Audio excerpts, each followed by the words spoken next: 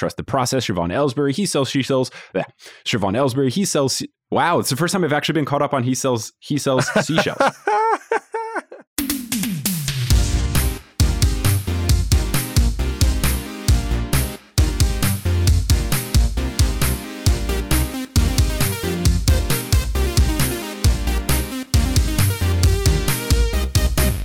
Sup, nerds? It's basketball. Welcome to Horse, a basketball podcast about everything except for the wins and losses. My name is Mike Schubert, and I'm joined by my trusted co-host, the CP3 failing to Patrick Beverley, completely devoting his entire day towards attempting to ether Chris Paul into existence. It's Adam Amawala. Adam, how's it going?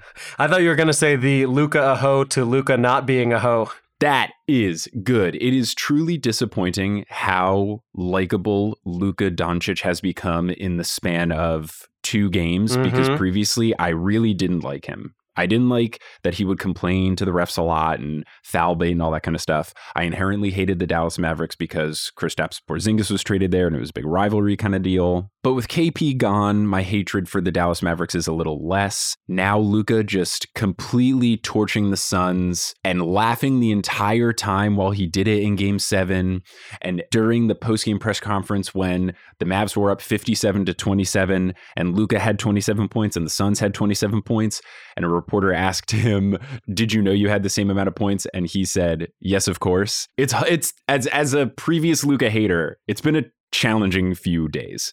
Man, I don't even want to get into it because there's so much I want to say about that game, but we'll save that for full court press.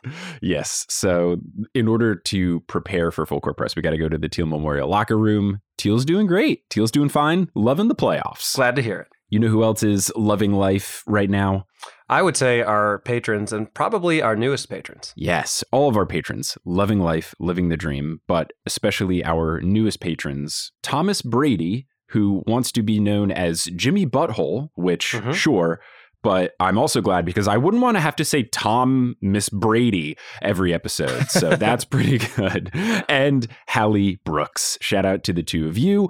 Also, of course, want to thank our existing producer level patrons, Polly Burridge, Kendra Hadley, Salvatore Testa, Trust the Process, Siobhan Ellsbury, he sells seashells, Don't Go Chasing Taco Falls, Bang, Bang, long-suffering Timberwolves fan who is back to suffering, Roast Beef Debris, Cade the Conqueror, Basketball is Life 2, Michaela loves Allison, shout out to Michaela who loves Allison, and Allison who loves Michaela, because they're getting married soon. By the time you hear this, the marriage will have taken place. We were invited to the wedding, which was an incredibly kind gesture, but we are unable to attend. But Michaela and Allison, congratulations. Also thanks to Denver Steam Nuggets, Anna Borgelli, Weird Questions, Chris Rossi, Mitch Chrysler, Stove Curry for 3, bang! and Mono Ginobili.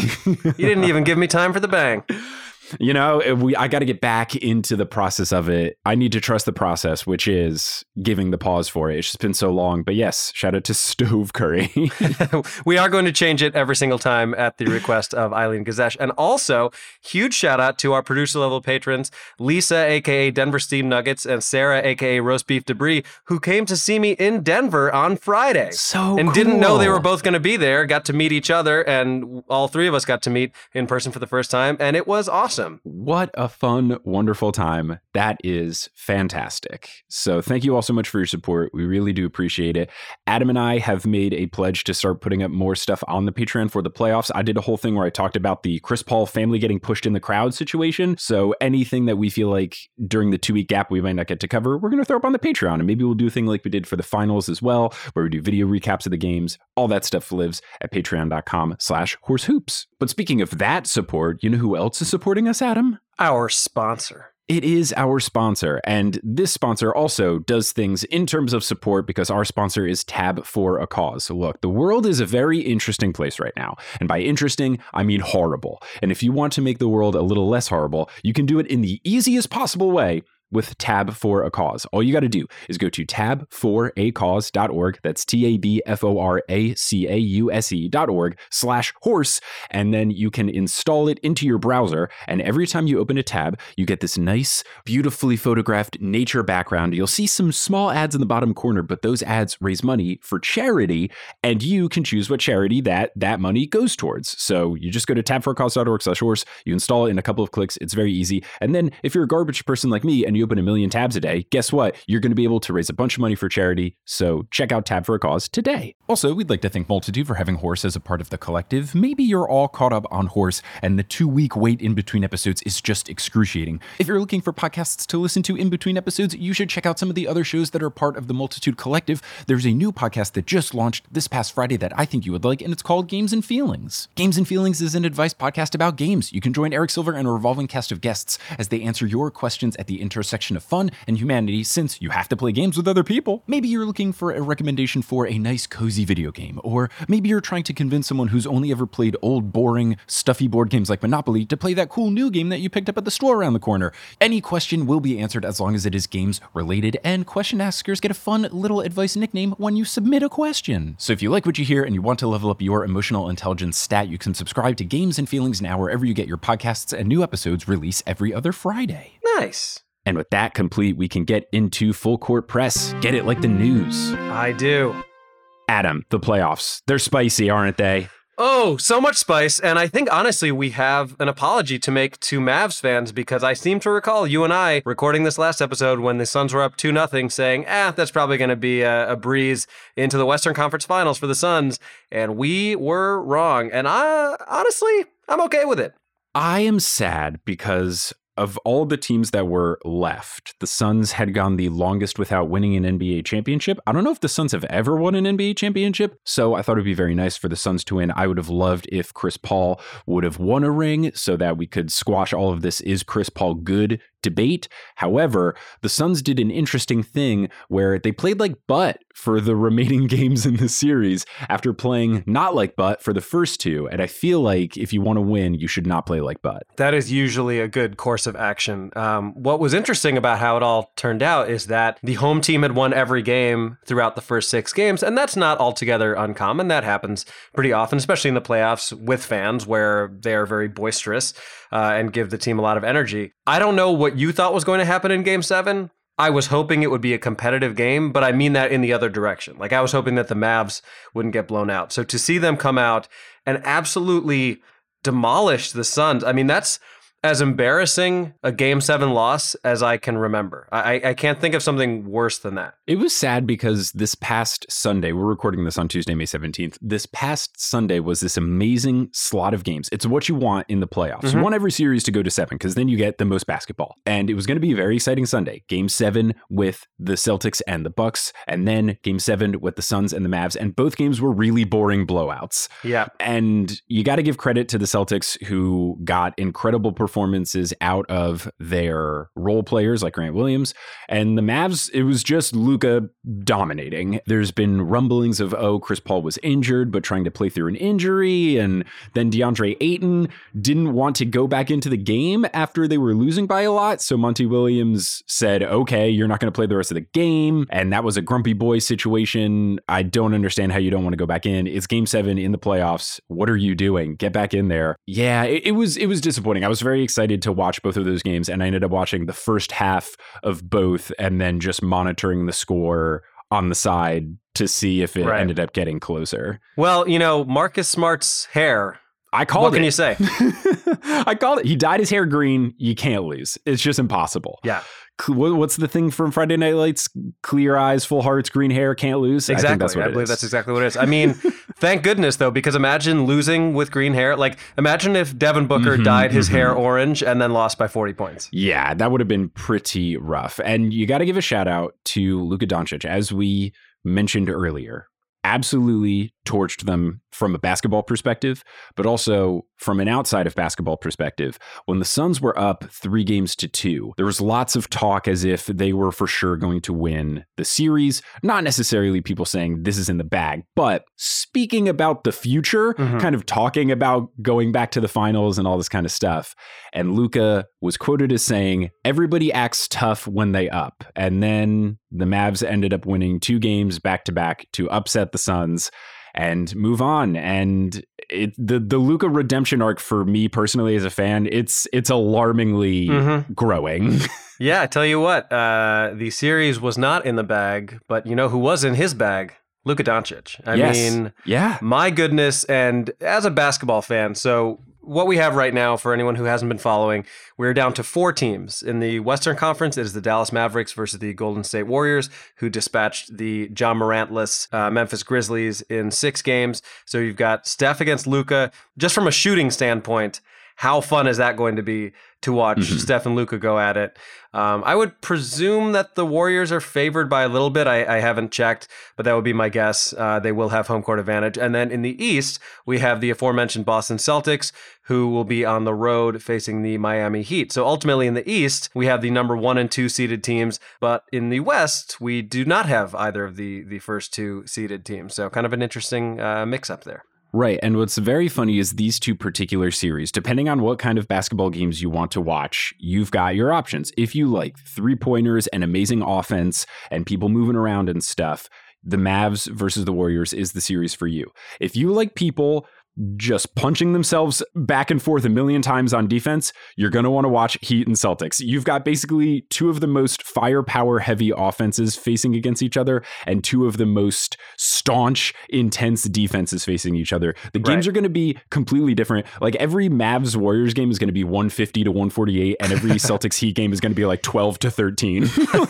Yeah, it's definitely going to be some, early 2000s Spurs Lakers 73 to 72 final score sort of things. Yeah, it's going to be very interesting. The 2 series are very different. I am very excited to see if the Heat can win, because I feel like the Celtics are favored to win this series just because Jason Tatum has become basketball Jesus Christ recently, where he just shoots contested 3-point jumpers and doesn't care. Like people are fully in the air trying to block a shot and he goes, I just could not care less right now, and just swishes it in their face.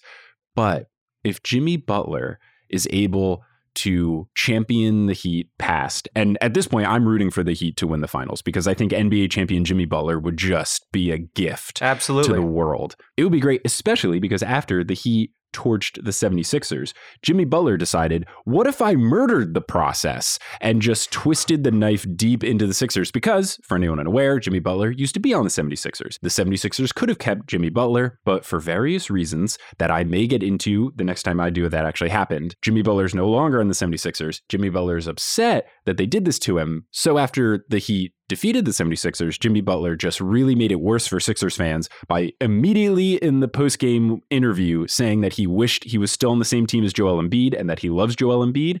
And then when he was going back to the locker room, in full view of cameras, knowing that people were recording this, screamed, Tobias Harris over me? Lots of expletives over me? So he just really stomped on the defeated process on their way out and their way in to the Eastern Conference Finals. Now, since we've been wrong on this show before, what are your predictions for both series? I think they're all going to be really good and very close. My prediction would be that the Warriors will beat the Mavs in 7 games. I feel like it's going to be a really, really close one. And just because I want this to be the answer, I will say the Heat in 7 games as well. But I do fear the Celtics. I also feel like for both of these series, you kind of have to watch the first game to get a sense of it because each team is playing such a different team than the team they played in the most recent round that you can have the recency bias of, oh, well, the Celtics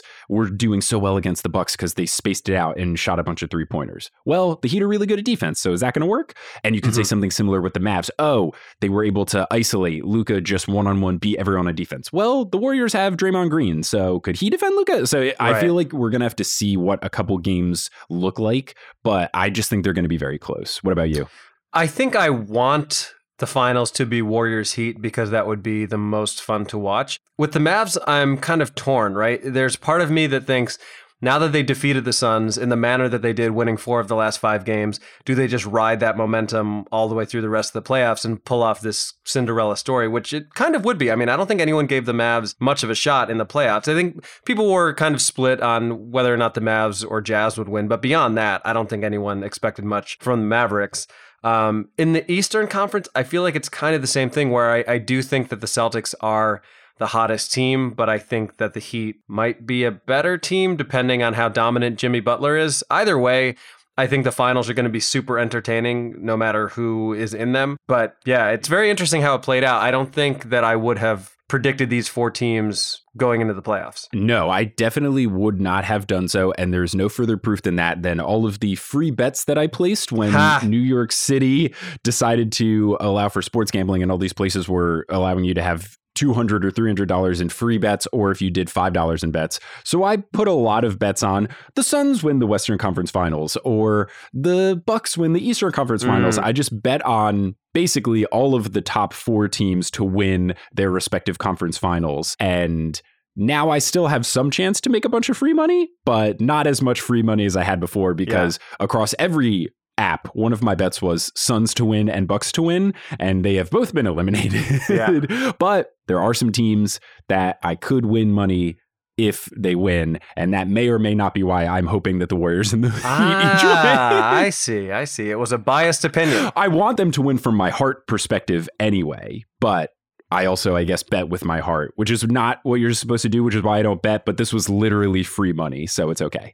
So lastly then, give me your ranking of these 4 teams in terms of most like to see win versus least like to see win. Most like to see win, Miami Heat, because Jimmy Butler and him becoming an NBA champion would be great. There's also a lot of fun guys on the Heat. You've got Bam Adebayo's a really nice guy, loves his mom, loves his dog as well, has a tiny little dog named Zeus, which is very cute. Also best alternate uniforms in sports. God, yes, truly. So that would be the number 1. Number 2 would be the Warriors, and not to sound like a bandwagoner, but I did live in Oakland during 2015, which was their first run before it was not cool to root for them, and the Knicks were tanking that year. So I went to a bunch of Warriors games and loved them. So I have a soft spot for the Warriors. So that would be number 2.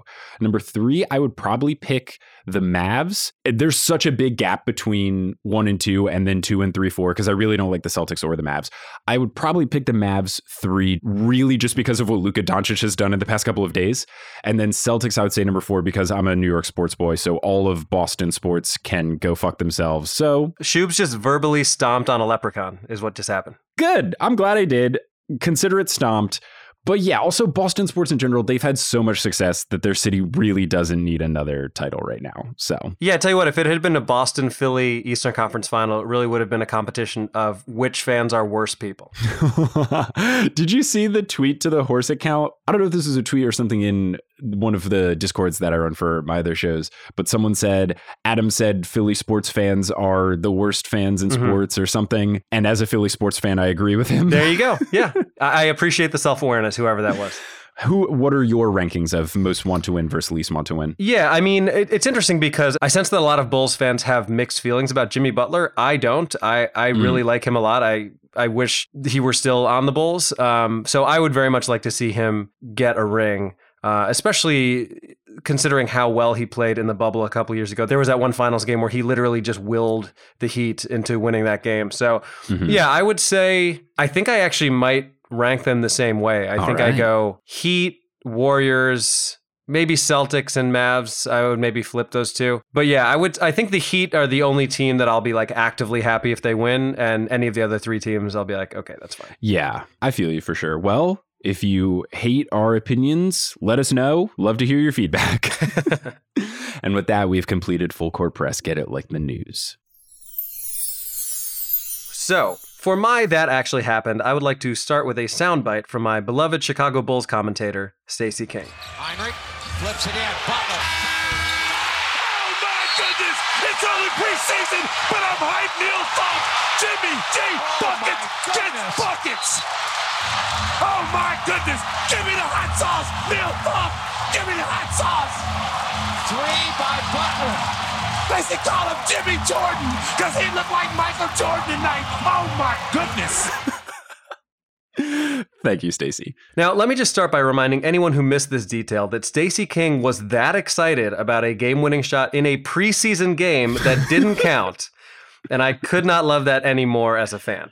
Now, this game occurred on October 16th, 2014, during Jimmy Butler's time on the Bulls. But what I really want to draw your attention to is a very specific thing that Stacey King said. And I quote, "They should call him Jimmy Jordan because he looked like Michael Jordan tonight." Now, that might sound like an innocent comment to the casual observer. Oh. But did you know there is a long-standing internet rumor that Jimmy Butler is secretly Michael Jordan's illegitimate son? Is it possible that Stacey King was subliminally referring to a dark secret that has yet to come to light? Now, before I address this wild rumor, I want to shout out our longtime listener, Kent Locke, who hails from Dallas, Texas, loves Luka Doncic, and as we record this after Luka absolutely demolished the Phoenix Suns, is probably feeling pretty darn good right now. According to Kent, we are his favorite podcast, and he listens to us between 600 and 800 hours a year, which, if that's true, pretty incredible stuff. Seems almost impossible. There must be a lot of backlogged episodes going on. But anyway, Kent sent us an email way back in January requesting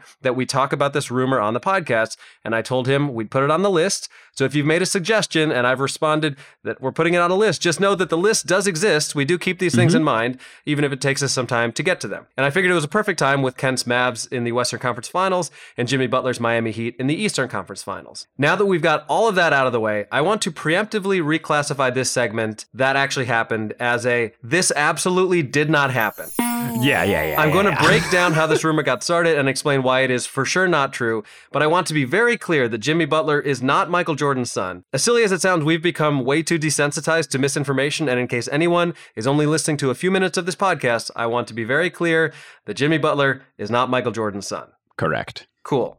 So, what was the origin of this rumor? Well, it all started on February 1st, 2016, when popular blogger Terez Owens, not to be confused with Perez Hilton or Terrell Owens, uploaded a post called Jimmy Butler, Michael Jordan's Love Child? Classic tabloid title. Now, beneath the title is a side-by-side photo comparison of Jordan and Butler. We'll, of course, link to all of this to ostensibly show how similar they look. And honestly, if you told me Jimmy Butler really were Michael Jordan's son, I guess I could convince myself that he bears some resemblance to him, but it's a stretch. I really don't think they look alike. I certainly have done my 2 a.m. rabbit hole deep dives on this theory before, so I'm excited to learn more about it. But yeah, I am not of the belief that they look strikingly alike. Right. Now, after this, there's a screenshot of a Facebook post. You know, Facebook, that place that notoriously gives you the most reliable information, that says, Michael Jordan would not claim unwanted... Actually, it says clam, but I'm reading claim because I know how to write. Michael Jordan would not claim unwanted child in 1988 in fear of destroying marriage. Child took on mother's name of Butler. It was reported he paid mother off so he would not tarnish his public image and legacy and role model figure. After 13 years, mother kicked child out of household because payments stopped, ... And there's literally no other info. Just a shitty article title, a photo of Michael Jordan and Jimmy Butler, and this screenshot. But because the internet is the internet, people ran with this rumor. So, let's unpack this claim piece by piece. Let's start with Michael Jordan would not claim unwanted child in 1988 in fear of destroying marriage. Jimmy Butler was born in 1989. Not a great start. Literally the least amount of research you could do if you were starting a false rumor would be to get the birth year correct. Yeah, but I will say the NBA superstar in the late 80s having an illegitimate child and keeping it under wraps, very much true for the NBA in the late 1980s. Sure, yes. That part just broadly is of course plausible, right? Quote, it was reported he paid mother off so he would not tarnish his public image and legacy and role model figure. Well, sure, that seems plausible if Michael Jordan actually had a child outside of wedlock, but let's back up. Michael Jordan married his first wife, Juanita, on September 2nd, 1989 in Las Vegas. Jimmy Butler was born in Houston, Texas on September 14th, 1989, just 12 days later. Coincidence? Yes. Almost certainly, yes. Specifically, Jimmy Butler is from Tomball, Texas, which is very, very close to where my parents live, and I spent 10 years of my life. So, shout out to Jimmy Butler, the king of Tomball. And you were born in what year? 1992. Is Shubes secretly Jimmy Butler's long-lost brother? Maybe. Let's start that rumor right now. I do share a birthday with Michael Jordan, or he shares a birthday with me, let's be honest. That's true. February 17th. I think he got to it first, but I get what you're saying. All right, so all that to say, if Michael Jordan had somehow fathered Jimmy Butler, it would have occurred before he was even married. Now, to be fair, there have long been rumors about Michael Jordan's supposed infidelity, but even so, that's not a reason to give this wild claim any legitimacy whatsoever.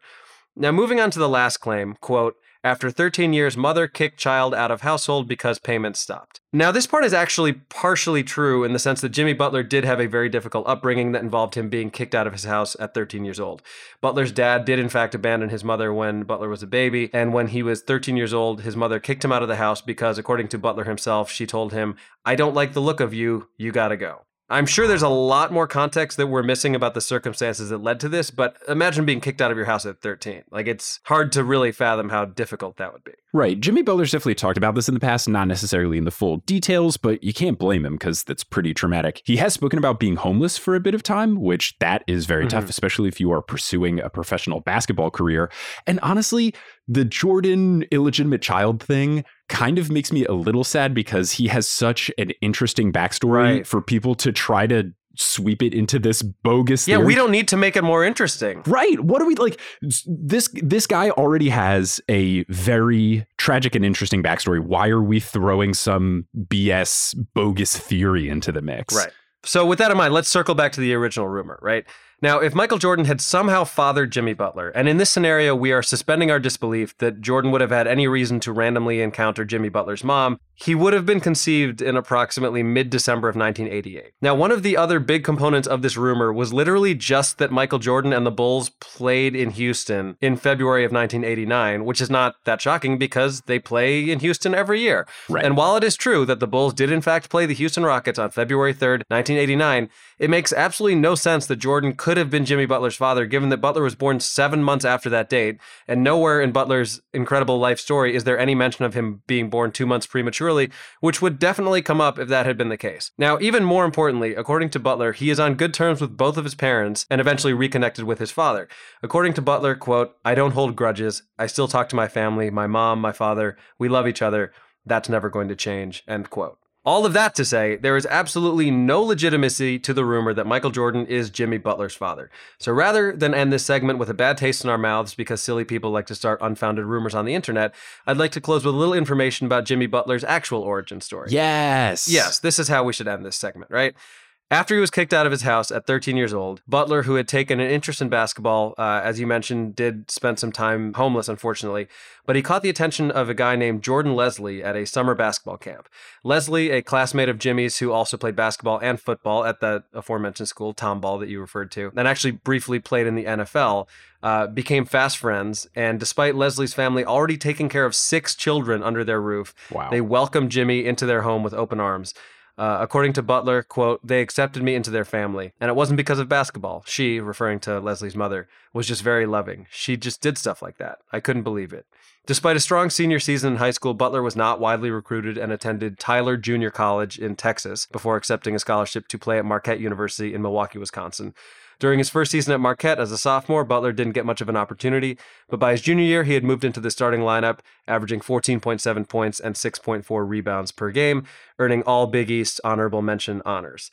He'd go on to be drafted by the Bulls, as we've talked about before, with the final pick in the first round of the 2011 draft, where he worked his ass off to get into the rotation early on with his stifling defense that Tom Thibodeau very much appreciated. Butler budded into a superstar before being traded to the Minnesota Timberwolves in 2017 in the trade that brought Zach LaVine to Chicago. Since then, Butler has also played on the Philadelphia 76ers, as we talked about, and most recently the Miami Heat, where he led them to a finals appearance in the bubble in 2020, and he is now poised to get them back to the finals this year after a phenomenal series against Philadelphia in the second round. So, while the rumors that Jimmy Butler is Michael Jordan's son are absolutely false, it seems to me that Butler does share some of the qualities that made MJ so special. Beyond his natural physical gifts, Butler is determined, passionate, disciplined, and refuses to be outworked by anyone. His career has been exemplified by his grit, and it's not surprising given the exceedingly difficult circumstances in which he grew up.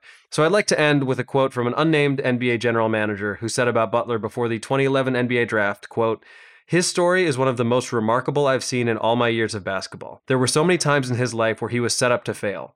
Every time he overcame just enormous odds. When you talk to him, you just have this feeling that this kid has greatness in him."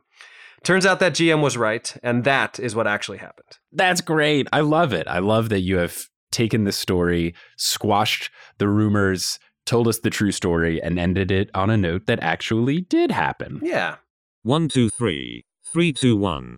3 on 3. All right. So, for my 3 on 3, Currently, we're in a very fun time in basketball, which is when the NBA playoffs are going on and the WNBA season has just begun. Now, what did happen on Monday of this week should be a felony in that there were no NBA playoff games and there were no WNBA games on for an entire day. What are we doing? Come on. That's a real scheduling oversight. I know it's all unpredictable with how long all of the NBA playoff series goes, et cetera, but that made me very sad, but it's okay. I spent a quality evening with my wife.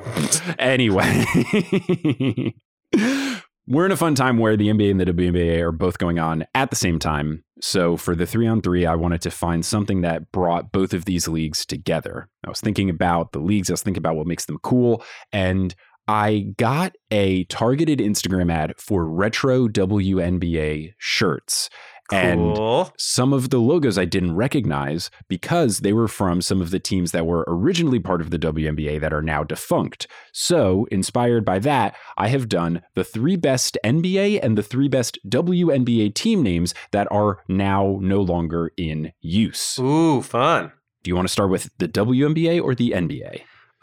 Let's start with the WNBA. Okay, so number 3 is the Cleveland Rockers. So the Cleveland Rockers were one of the original 8 WNBA teams. They were owned by this guy who was named Gordon Gund, who does sound like a villain in a Wall Street-based movie, like Gordon Gekko. I do remember the stadium being called the Gund Arena, so I guess that's why. Yes, that's why I brought this up. What other ownership just names the stadium after themselves? Yeah, that's a great question. Not any that I'm aware of. No, you either have it named after some sort of company or at least the company that the owner owns for promotional purposes, or it's something like Madison Square Garden where it's named after something in the city. You mean the Dolan Arena? Don't give him any ideas. I hope he doesn't listen because he might do that. Anyway, the Gund Arena was home to the Cleveland Rockers, so they were obviously named after the Rock and Roll Hall of Fame, which is in Cleveland. Have you ever been? I've never been. Oh, I thought they were named after rocking chairs. They are not. That would be if they played in Tennessee. I have been to the Rock and Roll Hall of Fame, and it is awesome. Yeah, I'm always perplexed by it because I feel like when I hear who gets inducted into the Rock and Roll Hall of Fame, it's a lot of not rock and roll artists, like fair amount of R&B singers and rap groups, which I think is cool. I mean, I feel like it's basically Music Hall of Fame at this point. Yeah. Right. I think maybe a rename is in order, but Rock and Roll Hall of Fame just kind of sounds cool. Right. So that is where their namesake comes from. Their logo is very cool. It's got a guitar in the shape of an R to spell out rockers, which is pretty fun. They were around until the 2002 season. So the WNBA started in 1997, but in 2002, the league did a restructuring where when the league was initially created, the league itself owned all of the teams. And that's why a lot of the teams were just kind of partnered with other teams. So you had the Cleveland Rockers sharing facilities and such with the Cleveland Cavaliers, same thing with the Houston Comets and the Houston Rockets, et cetera, et cetera. So in 2002, when they were restructuring, it was going to be okay, the league has grown enough, the teams can sustain themselves. So if you own a team, now you actually will own the team. You will have to take in all the expenses and stuff like that, the operating costs, more so than they had before. And unfortunately, this led a lot of rich, greedy people to not want to run the team that they had because, we actually have to spend money on this thing now. So a couple of teams folded, a couple of teams got relocated or sold to other people, et cetera, et cetera. The Cleveland Rockers were the first of that. And it was really sad because they were really good. They were very competitive. They made a bunch of playoff runs. They had never won the title, but they were always in contention. And they were the only WNBA team to either fold or relocate where in the last season they had made the playoffs. So usually if a team goes away, it's because they did poorly. The Rockers are very good, but it's just a cool name. The Cleveland Rockers, it's fun. Completely agree. In the way that we discussed some of the incredibly boring dance team names when we did our live episode, Rockers is exactly what you would want a Cleveland team to be called. So kudos. And what I appreciate about the name is that it has to do with the city itself, and it isn't just some sort of pairing with the NBA team, the MenBA team that happened to be linked with them. Because if you look at the initial teams, a lot of them are just kind of the sister team. So you have the Charlotte Sting, because the Hornets, or the Houston Comets, because the Rockets, or the Sacramento Monarchs. That's a synonym for the word king. So right. I appreciate that Rockers, at least they didn't just find some other, they weren't the Cleveland Cleveland Musketeers or whatever. They actually named it about the city. I thought it was very cool. The number 2 team, they kind of named it off of the team that was their partner team, but not 100%. And that is the Utah Stars. And yes, I did spell that with 2 Z's at the end. Stars. Yes, the Utah Stars, STARZZ. They are also one of the original 8, as Utah and the ZZ or ZZ, depending on where you live, would clue you into. They were partnered with the Utah Jazz. But what was cool is that their name partially came from an old ABA team, the American Basketball Association. There used to be an ABA team in Utah called the Utah Stars, spelled like humans, but combining the Jazz name and the old Utah Stars, you got the Utah Stars. And they had the same problem that happened to the Cleveland Rockers, where in the 2002 restructuring, the owners didn't want to own the team anymore, but they didn't close. Instead, they got sold to the people that owned the San Antonio Spurs. They renamed them the Silver Stars, spelled like human beings. And then 10 years later, they dropped it to just Stars, like dropping the in the Facebook. It's cleaner, It's cleaner, yeah. And now today we know this team as the Las Vegas Aces, who are very good. Okay. So at least they still exist in some form. So yes, they're still around. Unlike the Rockers, it kind of made sense that the Stars' owner didn't want to keep them because the Stars were they were really, really bad. They were quite butt at basketball. Didn't make the playoffs for their first 6 seasons or so. They were not very good, but Stars is just a cool name. Having Z's in your name is fun, and paying homage to an old ABA team I thought was a good time. So they are no longer, but the Aces are around, and the Aces are a very, very cool name in general. It makes sense for Las Vegas. They have great uniforms and a great logo. Aces are doing very well. Nice. And finally, the number 1 WNBA team name that does not exist anymore is from the very short-lived Miami Soul, but that is SOL, the Spanish word for sun. That makes more sense than the South Korean city. Either that or Seoul, like inside of you. Right. But yes, the Miami Soul were founded in 2000 during the WNBA's 3rd expansion. But unfortunately, they also folded during the 2002 restructuring. So they were only around for 2 years. So this name was kind of inspired by the Miami Heat, but I think Soul is just cool to have as a name. You can make a lot of Soul puns. I also appreciate having a team name in not English, especially for a city like Miami, which has a very high Spanish-speaking population. So I thought it was very fun. Their logo is very cool. It's a fun name. And the reason I gave it the number 1 is because it was such a good name that it kind of got stolen from them. So at the time when they folded, there was another WNBA team in Florida, in Orlando. There was the Orlando Miracle, because the Orlando Magic. So they had the Orlando Miracle. They also shut down during this 2002 restructuring. And instead of folding, they got relocated, bought by a new ownership group. And they are now what we know as a current team, a very good team, the Connecticut Sun. So the Connecticut Sun, basically, they were making a new team. It was 2002. And they basically said, the Soul are going away. Can we take that name? But we are Connecticut, so we're going to have to translate this for white people. So we are now the Connecticut Sun. That's very funny. It would be particularly ridiculous if a Connecticut team had a Spanish word for sun. It'd be pretty bad. And now that makes so much more sense because I always wondered, why is the Connecticut team the sun? Not necessarily the sunniest of places, being in the Northeast. It would have made more sense if they were the Connecticut sweaters tied around your neck with the sleeves. Ziz. But yeah, I just figured that would be the number 1 team because if the name was so good that someone else tried to steal it, you know that you had a cool name. But shout out to the Miami Soul for folding because when a team folds, they have to do a dispersal draft so that the players go on to other teams. So when they did fold, you had a couple players go to the Seattle Storm, most notably Betty Lennox, who ended up winning a title with the Storm in 2004, and she won the WNBA Finals MVP. I mean, I'm just saying, Connecticut Cardigans would be a pretty great name. Connecticut Cardigans. Oh, it's good. Fuck, especially if Cash Considerations was on the Connecticut Cardigans. Cashmere Considerations. Ooh. Oh, Cashmere. Man. All right, episode's over. Sorry, we can't finish your 3 on 3. The whole podcast is done. We've peaked. Goodbye. Thanks everyone for listening. It's been a good run. All right, so now let's get to the NBA team names.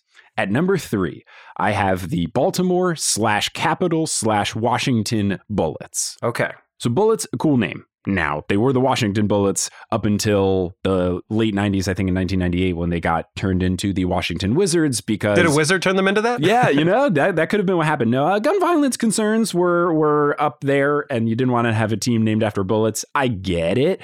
But the way this team came about was from a relocating team that I will discuss later in this 3-on-3, one of the higher seeded names. But they rebranded as the Baltimore Bullets in 1963. This name was a nod to a Baltimore team called the Baltimore Bullets that was around in the 1940s and 50s. Now, I didn't give a specific league because the Baltimore Bullets have the wildest story. So they were in the ABL, the American Basketball League, in 1944. Then they switched over to the Basketball Association of America, the BAA, in 1947. Then, in 1949, the NBA absorbed the BAA, so they became an NBA team, and then they folded in 1954, making them the last NBA franchise to ever fold instead of relocating. So no other team has just shut down operations. And they're the only team that has won the NBA title at one point in time and then folded. Interesting. Yes. Very, very interesting. So the Bullets have been all over the place. So I went back and thought, okay,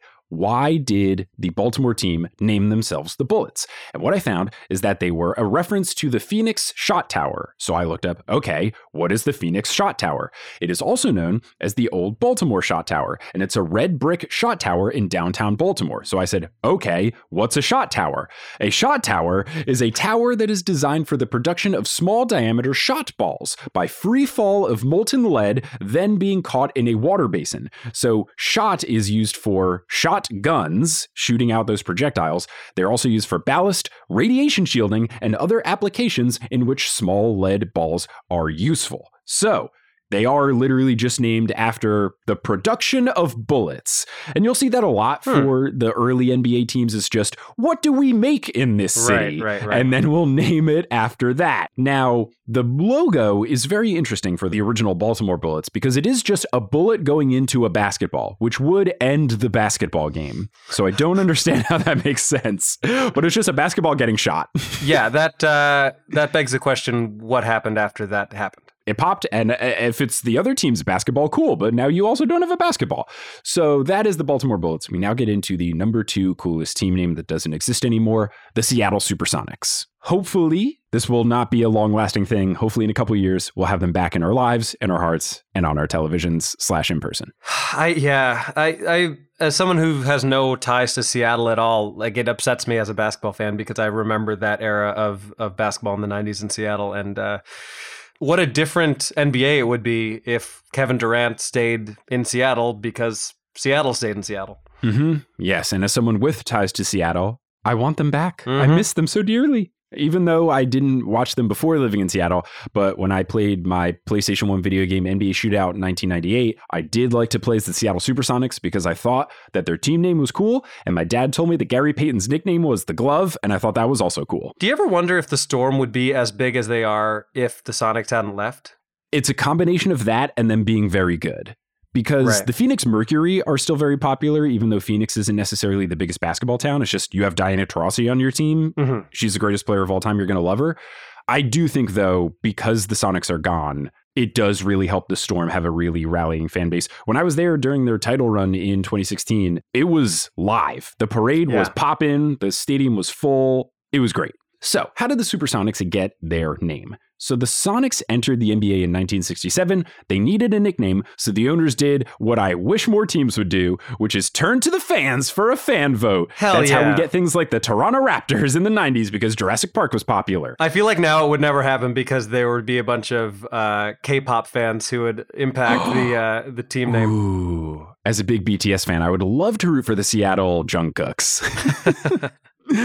Actually, the fans of BTS are called the Army. It would kind of be fun to have a team called the Army. Like that would work if you had the Seattle Army. That actually could work as a sports team name. Could work. Anyway, The fans chose the name the Supersonics, which was inspired by, in the most Seattle way possible, something that Boeing, which is based out of Seattle, was working on. They were working on a plane called the Supersonic Transport.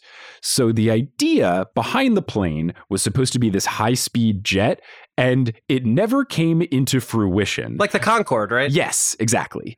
So it's funny because it was hyped as being a thing in 1966/67, and then they named the team after it, and then this plane never existed. And now, neither do the Supersonics. Yeah, oh no. Oh man, they should have known. It was a premonition. Sorry, that got grim, but... But yes, it was a Concorde-like airplane. So I did look up more research about the supersonic airplane. There are official blurbs on NBA.com and Boeing that has informed my research here, and here's what I was able to learn. On New Year's Eve 1966, after more than 14 years of study, design work, and competition, the U.S. federal government selected Boeing to build the prototype for the country's first supersonic transport. 26 airlines ordered 122 of the transports. The final design featured a double-jointed, needle-shaped nose that would drop during takeoff and landing for improved pilot visibility. Government funding was withdrawn in 1971 before the prototype was finished. However, the Boeing SST fostered advances in supersonic transportation, leading to the high-speed civil transport project that ran from 1990 to 1999, part of the NASA high-speed research program supported by a team of U.S. aerospace companies. Whoa. Yeah. Now that blurb was specifically from Boeing's website. So I went to trusted source Wikipedia that might not write about it so positively, and I found something specifically about when the funding went away. So if you are like me and every day you learn something is Richard Nixon's fault, this is also Richard Nixon's fault. Oh, cool. In March 1971, even though the project had a bunch of support, it unfortunately was rejected by the U.S. Senate under Richard Nixon. A counterattack was organized under the banner of the National Committee for an American SST, which urged supporters to send in $1 to keep the program alive, but it was not enough. So people really wanted this. They really liked this, but it did not happen, and the government withdrew funding from the project. Man, it used to be so much harder to get things funded when people had to actually mail money and checks. They raised $1 million from this. People just wanting this plane to exist raised $1 million. So It makes sense as to why the fans truly wanted to name the team after it. It's still a very cool name, even though it's named after something that never existed, and that was the number 2 selection, the Seattle Supersonics. And also shout out to the no longer in Seattle Pilots, the defunct baseball team that I think maybe became the Milwaukee Brewers. There's some sort of convoluted thing, but, baseball reference. Yes, baseball reference indeed. Okay, so now we've got the number 1 team name, and this team only existed as this name for 1 year, and it is the Chicago Zephyrs. What the? I don't even know about that. Yes. Okay. So when Chicago was first getting a basketball team in the NBA, it was in 1961. Do you know what the original name of the Chicago basketball team was? I don't think so, no. The rare football reference on Horse. Womp womp. The Chicago Packers. Oh my gosh. Yes. So they were named the Chicago Packers because Chicago, big meatpacking industry. Yeah, historically really unsafe meatpacking industry. I mean, there were... Okay. You don't know about Upton Sinclair and the jungle? All that muckraking going on? Oh, that was Chicago. That was about Chicago yeah. meat factories dumping waste into the Chicago River and contaminating the water supply. So there's a little information for you all. And now they only do that on St. Patrick's Day, right? Yes, that's why correct. It's green. Yeah, and actually, a lot of people don't know this. That same dye was used for Marcus Smart's hair. So they had a basketball team. They wanted to name it after something local. They went with the Packers. Now, you can probably understand as a Chicago Bears fan why this didn't work. Mm-hmm. The bitter rival of the Chicago Bears was the Green Bay Packers, who'd been around since 1919. So this team name was incredibly unpopular. Yeah, I mean, I can't think of a worse name for a Chicago team. So for just 1 year, they were the Chicago Packers, and then they rebranded to what else but the Chicago Zephyrs. Now, I kind of know about what's going on here because I am reading the Percy Jackson books for my Percy Jackson podcast, The Noose Olympian. Zephyr is the west wind, and Chicago is the windy city, even though the wind is a political name, not literal wind. Mm-hmm. But that didn't stop them from naming the basketball team after wind. To have as bad of a name as the Packers and then think that the big upgrade is becoming the Zephyrs, who was in charge of naming this team? I don't know, but I think Zephyrs is a very cool name. You like it? It's a fun word to say. Their logo was awesome. It was lightning bolty and stuff. We'll put a link to it on the episode page at horsehoops.com. I think Zephyrs is a dope name. It's very unique, which is cool. I think if you have to Google what does this word mean, it's fun. I guess there's a case to be made for that, making people think a little bit. So I did a little bit of research about Zephyr, what it comes from. So it's from the Greek Zephyros or Zephyrus, which is the god of the west wind, one of the 4 seasonal anemoi, wind gods. He was also the god of spring, the husband of Chloris, the goddess of greenery, and father of Carpos, the god of fruit. In myths, Zephyros was a rival of the god Apollon for the love of Hyacinthus, and one day he spied the pair playing a game of quoits, don't know what this game is, in a meadow, and in a jealous rage blew the disc off course with a gust of wind, causing it to strike the boy in the head, killing him instantly. Oh no! Apollon, stricken with grief, transformed the dying youth into a larkspur flower. Zephyros, this is a final note that I just had to put in here later in this Greek article, Zephyros was depicted in classical art as a handsome, winged youth. So Zephyros is attractive and vengeful. What's not to love? Great team name here. Now, is Apollon the god who's responsible for our runny noses? Maybe. It could just be Apollo and this thing added an end to it, but I didn't know enough in my very limited Greek knowledge / research that I did here. So they were the Chicago Packers. They became the Chicago Zephyrs. And then this team is actually who ended up becoming the Baltimore Bullets, who then became the Capitol Bullets when they moved to DC and then rebranded to the Washington Bullets. So It's all connected back to the beginning here. But yeah, Chicago had an interesting run of a 2-year team that changed their name each year and then left to another city and then eventually got the Bulls later on. I tell you what, this has been the closest to a Newest Olympian horse crossover episode we've ever had. Yeah, so lots of interesting team names out there. And I'm glad that I could teach you, Chicago sports fan, about a very interesting, very tiny blip in Chicago sports history. Is there anything you'd like to tease for the expanded 5-on-5? I will just tease that there are some very cool WNBA team names out there, and there are some very dorky NBA team names out there that I will be discussing at length. Okay, nice. Thanks for listening to this episode of Horse. Horse is hosted by Adam Amawala and Mike Schubert. Our editor is Misha Stanton. The social media is by both of the Horse Boys. The website is by Kelly Schubert. The music is by Bettina Campomanes, and the art is by Allison Wakeman. Thank you to our producer-level patrons, Polly Burge, Kendra Hadley, Salvatore Testa, Trust the Process, Siobhan Ellsbury, He Sells Seashells, Don't Go Chasing Taco Falls, Bang, Bang! Long-suffering Timberwolves fan, Roast Beef Debris, Kay the Conqueror, Basketball's Life 2, Michaela Loves Allison, congratulations again, Denver Steam Nuggets, Anna Borgelli, Weird Questions, Chris Rossi, Mitch Chrysler, Stove Curry for 3, Bang! and Mono Ginobili. Follow us on Instagram and Facebook at Horse Hoops and on Twitter at Horse_Hoops because Horse Hoops was the senator who made sure that the funding for the supersonic plane was removed. Oh, how dare they? Joe Manchin, how dare you? Gee, do not speak that name on this podcast. Go to our website, horsehoops.com, for links to some of the fun stuff we talked about today, including Stacey King going absolutely bonkers over a preseason game winner and all sorts of Greek mythology, apparently. And if you want to support the Horse Boys and get a bunch of bonus content as a thank you for doing so, you can go to patreon.com/horsehoops. We got digital stuff, we got physical stuff, we got merch, we got jerseys, lots of fun stuff there.